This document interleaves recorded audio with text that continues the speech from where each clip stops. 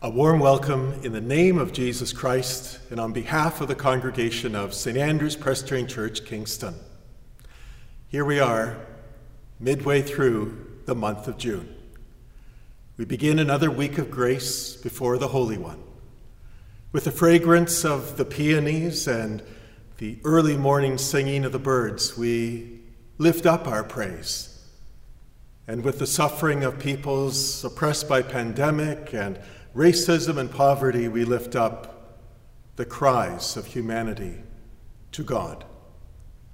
I will bless the Lord at all times, the psalmist declares. God's praise shall continually be in my mouth. My soul makes its boast in the Lord. Let the humble hear and be glad. O magnify the Lord with me, and let us exalt God's name together. We begin now with a hymn that approaches the Holy One through Jesus. Jesus in whom we have seen beauty, both heavenly and earthly. Fairest Lord Jesus. It's sung to a tune from Silesia, a people portions now live in the lands we call Poland, the Czech Republic, and Germany. Fairest Lord Jesus.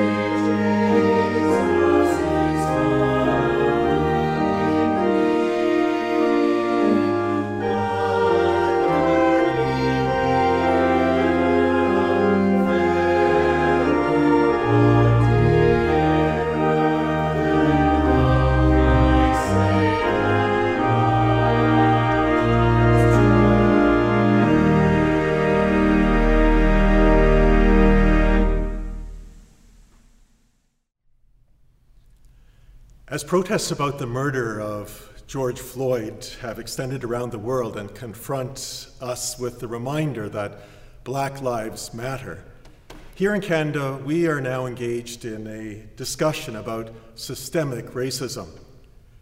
An understanding that racism cannot be dismissed by pointing to a few individuals, but racism infuses a society that does not screen for those who have conscious or unconscious bias, that does not offer training in how to deal with others of different cultural or religious backgrounds. Pondering all this, my thoughts turn to a very specific psalm, Psalm 82. It sounds unusual, even strange at first, but this psalm pictures God at the center of many gods, a council of gods. In some way, the ancient Israelites, of course, were just being honest because they were surrounded by peoples who worshipped other gods than the Lord God.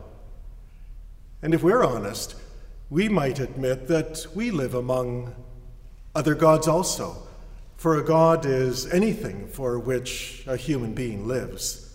It could easily be family, or security, or power, or pleasure. It's the Lord God who is preeminent among these gods, who is sovereign and at the center. The first and last lines of this psalm are spoken by the people, the middle section from the mouth of the Lord God. And God brings a charge against the other gods. God does not charge them with being idols or that they do not exist. No, the charge is that they have failed to bring down evil and raise up justice. This is a psalm that challenges us. Are we the people of the Lord God? Let us read this psalm responsively. God has taken God's place in the divine council.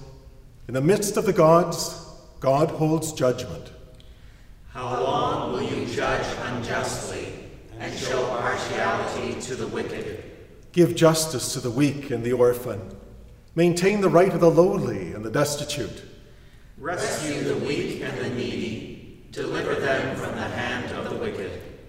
They have neither knowledge nor understanding. They walk around in darkness.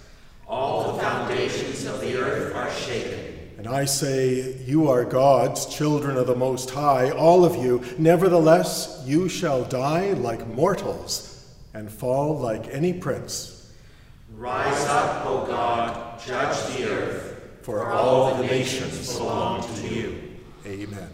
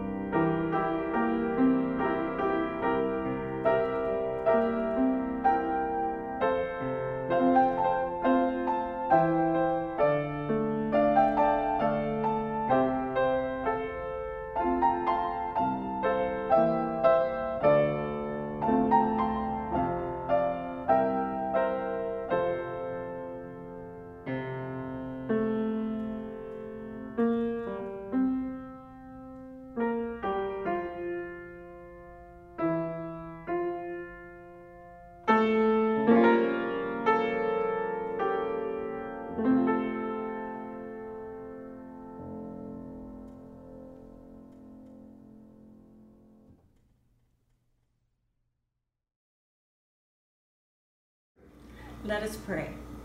Lord, open our hearts and minds by the power of your Holy Spirit, that as the scriptures are read, we may hear with joy what you say to us today. Amen. The reading today is from Hebrews chapter 13, selected verses. Let mutual love continue. Do not neglect to show hospitality to strangers, for by doing that some have entertained angels without knowing it. Remember those who are in prison, as though you were in prison with them. Let marriage be held in honor by all, and let the marriage bed be kept undefiled. Keep your lives free from the love of money, and be content with what you have. For he has said, I will never leave you or forsake you. So we can say with confidence, the Lord is my helper. I will not be afraid. What can anyone do to me? Remember your leaders, those who spoke the word of God to you. Consider the outcome of their way of life and imitate their faith. Jesus Christ is the same yesterday and today and forever. Through him, then, let us continually offer a sacrifice of praise to God, that is, the fruit of lips that confess his name. Do not neglect to do good and to share what you have, for such sacrifices are pleasing to God. Now may the God of peace, who brought back from the dead our Lord Jesus, the great shepherd of the sheep, by the blood of the eternal covenant, make you complete in everything good, so that you may do his will, working among us that which is pleasing in his sight, through Jesus Christ, to whom be the glory forever and ever. Amen. Greet all your leaders and all the saints. Grace be with all of you. Amen. Thanks be to God for the readings of his holy word.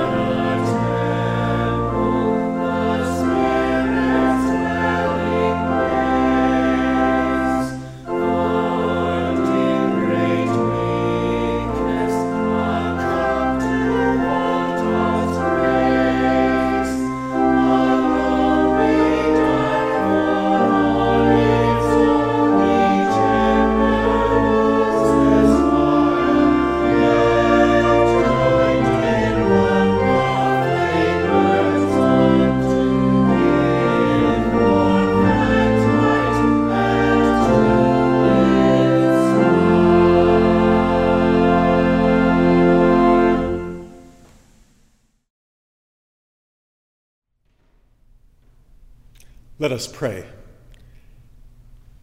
Lord God, may the words of my mouth and the meditations of our hearts be found now acceptable in your sight, you who are our rock and our Redeemer. Amen.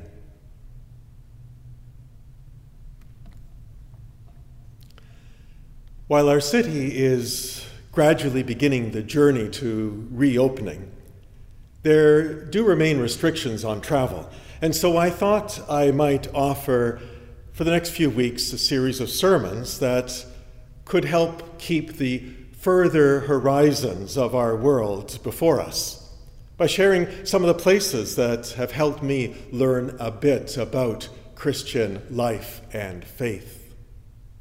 This morning I begin with a place important to me before I was even born, and to which I've returned several times.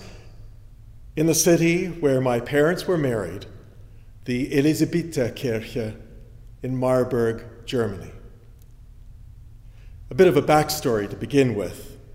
My parents met in Geneva, Switzerland. John A. Johnston from Waterloo, Ontario, was on an organized tour through Europe after completing his academic studies in Canada and the United States. And he took advantage of a stop in Geneva to have an appointment at the World Alliance of Reformed Churches. And while waiting to meet with the General Secretary, entered into conversation with a translator who was also waiting. She'd been seconded from her work with refugees with the World Lutheran Federation, a young German woman. Well, after this meeting, over the next couple of free days in Geneva, the Canadian and the German and her mother, who happened to be visiting at the time, spent some days together. John completed his tour, returned to Canada, informed his family, made arrangements with immigration, and within 2 months of first meeting, in the year 1956, John was back in Europe, now in Marburg, and he and Erika Elisabeth Heppe were married. Love is patient, love is kind, love does not insist on its own way, the Apostle Paul preached. And it's so true for love to be a long-term reality, for the growth of love. Love definitely does involve discipline as well as delight.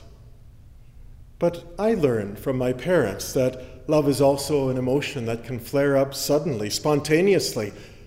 Love for another human and also love for God. And it's a love that can give life.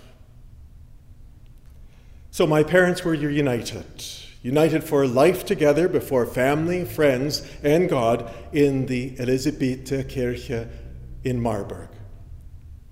Of course, the Holy One cannot be constrained within or defined by human images or human constructions. But we do try as human beings to communicate something of the intimations that we feel of divine presence and promise. And some of the most enduring ways have been through styles of architecture that might lead human beings into the worship of God. The construction of the Elisabetherkirche began in the year 1235, and it was not completed until over a century had passed. It was one of the first churches on German soil of the new architecture that we now know as Gothic. And to this day, it's known as one of the most original and beautiful in Germany. Its shape is cruciform. Its floor plan is in the shape of the cross of Christ, who laid down his life as a bridge back to God through life and even through death. And so God's people gather literally on his cross. The strength and simplicity of the tall, pointed towers with their relentless upward movement is matched by a soaring interior. The human eye is raised. Human thoughts are raised to eternity, to beauty, and to mystery. Elisabetherkirche, the Elizabeth Church. It's named after a woman of noble blood from Hungary, who was born just over 400 years ago in the year 1207. She was engaged at the age of 4. She was married at the age of 14 to Ludwig, Lord or Landgraf of Thuringia, Germany. One day, the story is told how her husband was out hunting, and Elizabeth, out and about herself, met a leper on her way. She took this man into the castle. She bathed him with her own hands. She gave him something to eat and drink and placed him, this leper, in her own marital bed. Well, the story continues. Her mother-in-law was horrified. The mother-in-law rushed out to greet her son when he returned from hunting with the words, "She has put a leper in your bed. Her excessive piety will be the death of us yet." While her husband, the Landgraf, himself was infuriated. He rushed into the bedroom. He pulled back the bed covers, and there he saw not a leper, but his own Lord, Jesus Christ, in that bed.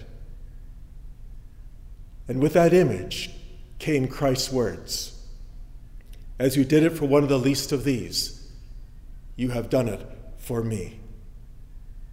He turned to his wife and he said, "Beloved sister, such a one as this you may always place in our bed."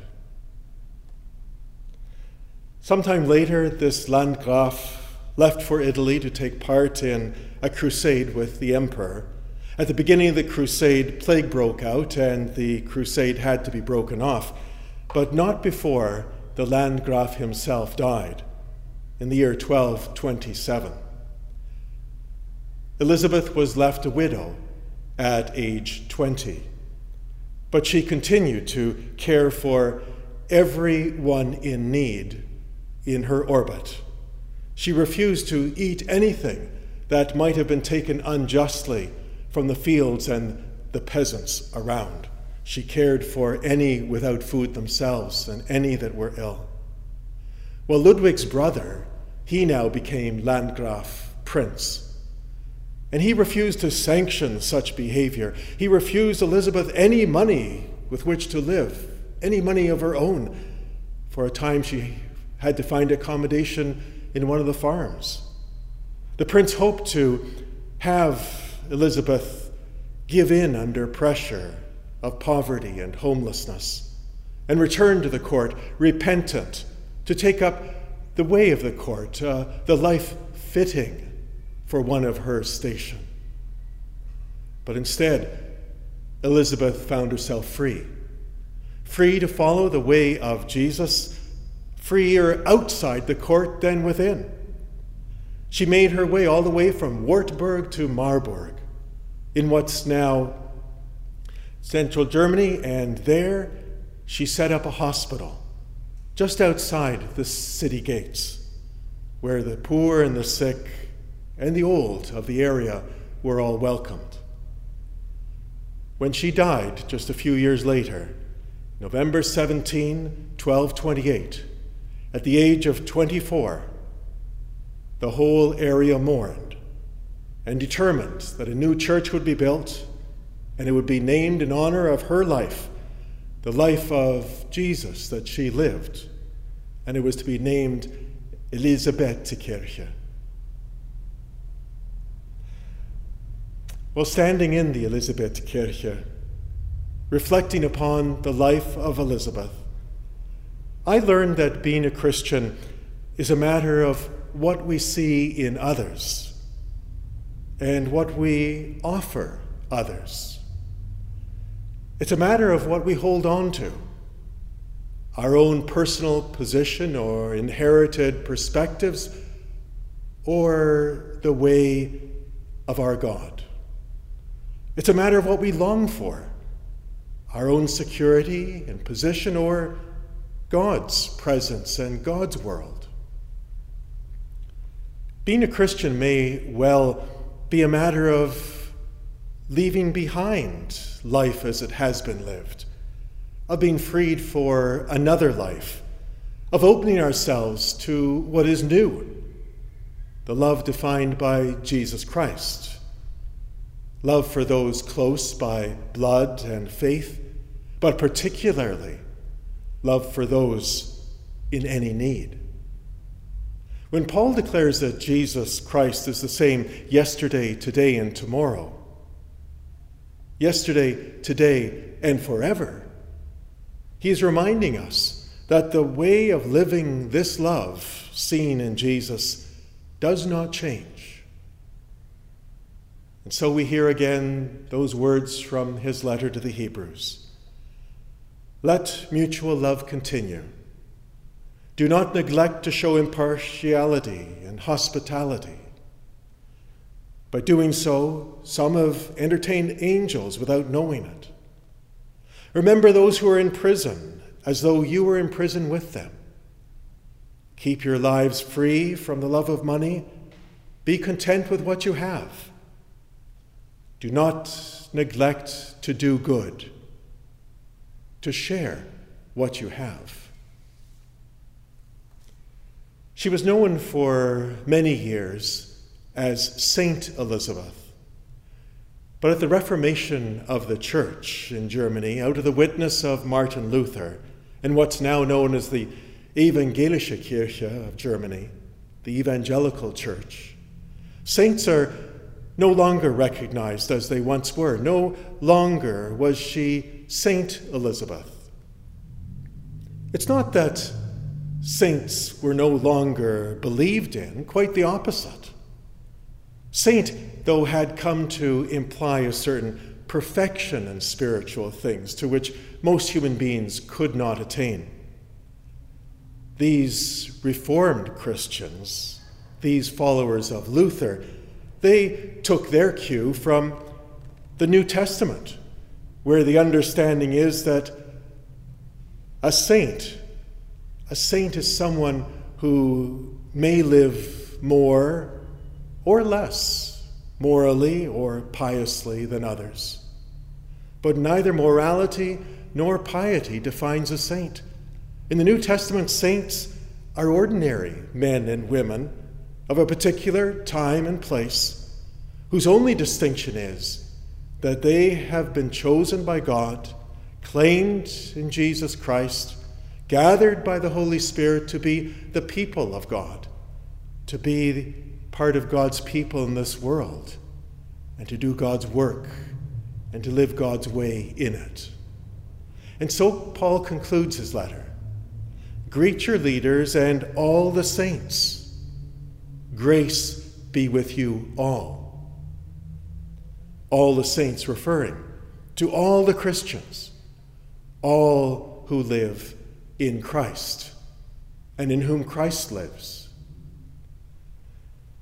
Yes, as a congregation of Kingston, Ontario, Canada, in this year of grace 2020, we all miss our church building and sanctuary. But this is a great time to remember. As with the Elisabether Kirche of Marburg, Germany, before the cathedral was the saint. Before the saint, there was the church, the community of God's people. And before the church, and with the church always, is Christ. Christ and his way in this world.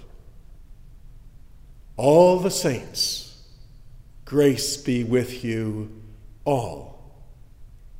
Amen. Let us pray. O God, we thank you that, holy and transcendent as you are, we have seen you and known you in Jesus.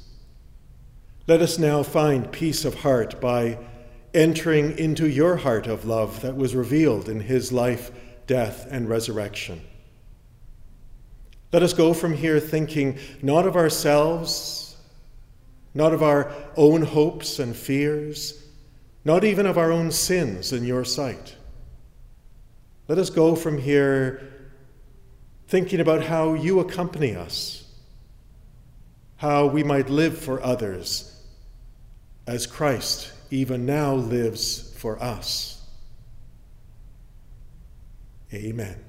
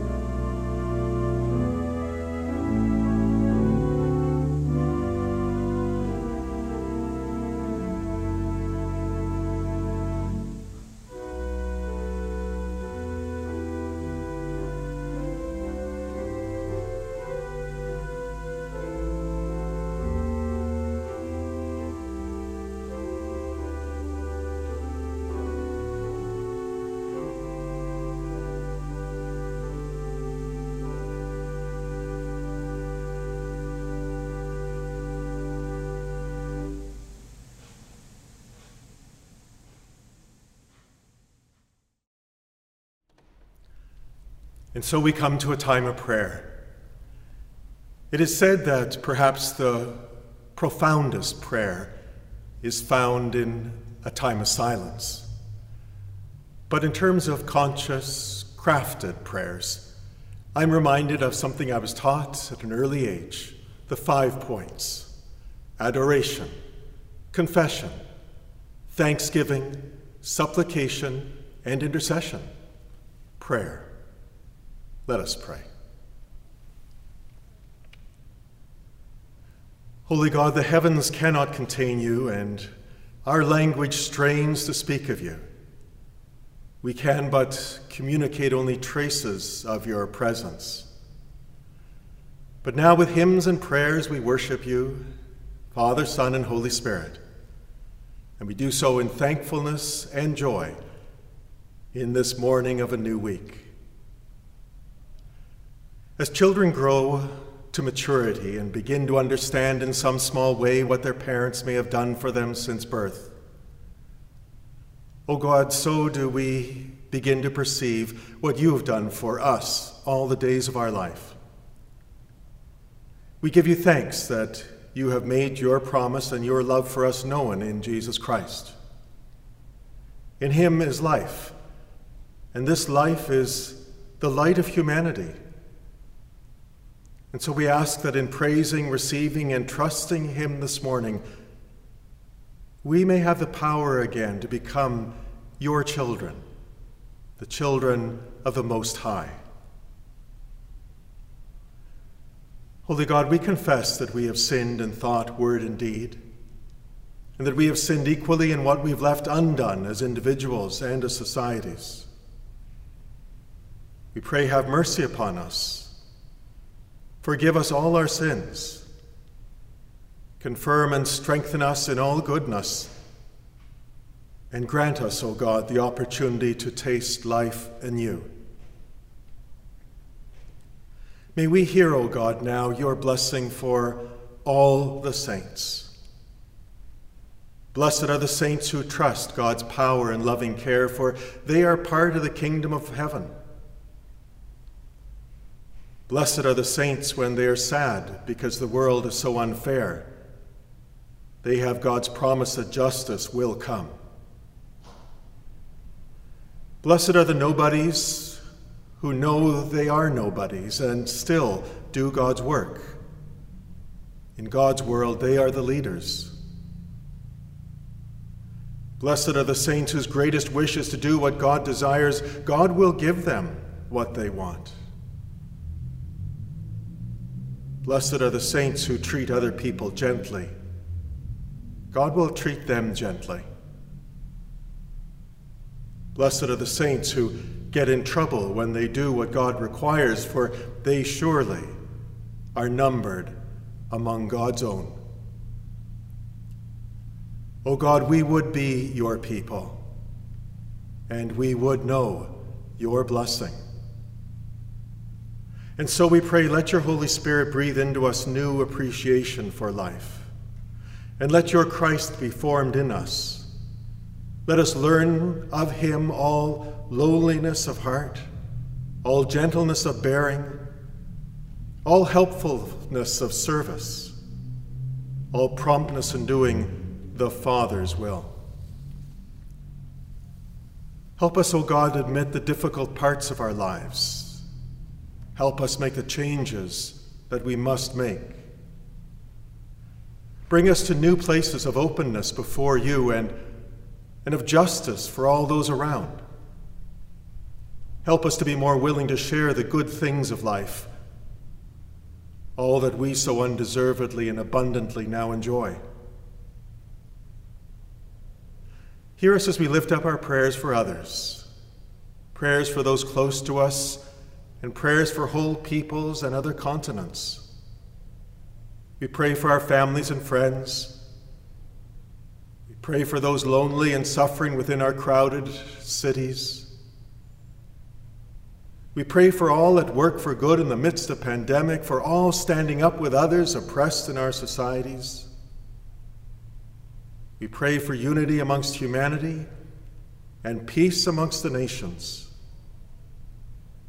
Hear us, O God, as we lift up now our prayers personal in this time of silence.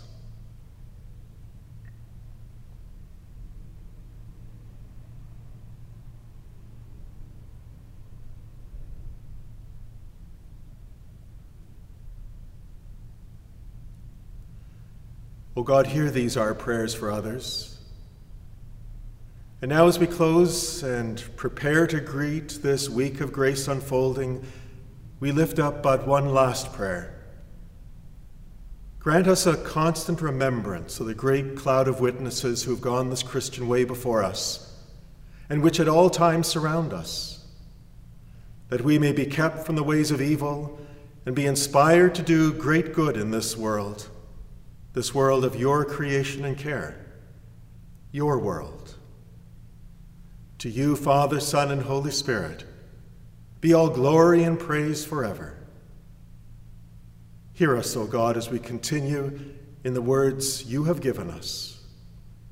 Our Father, who art in heaven, hallowed be thy name. Thy kingdom come, thy will be done on earth as it is in heaven. Give us this day our daily bread, and forgive us our debts as we forgive our debtors. And lead us not into temptation, but deliver us from evil. For thine is the kingdom, the power, and the glory forever. Amen. The words to our concluding hymn were written in the year 1636 by a German pastor by the name of Martin Rinkart. He was at work amongst his people during the 30 Years' War. It wasn't just the violence of the time that overwhelmed, but also the plague.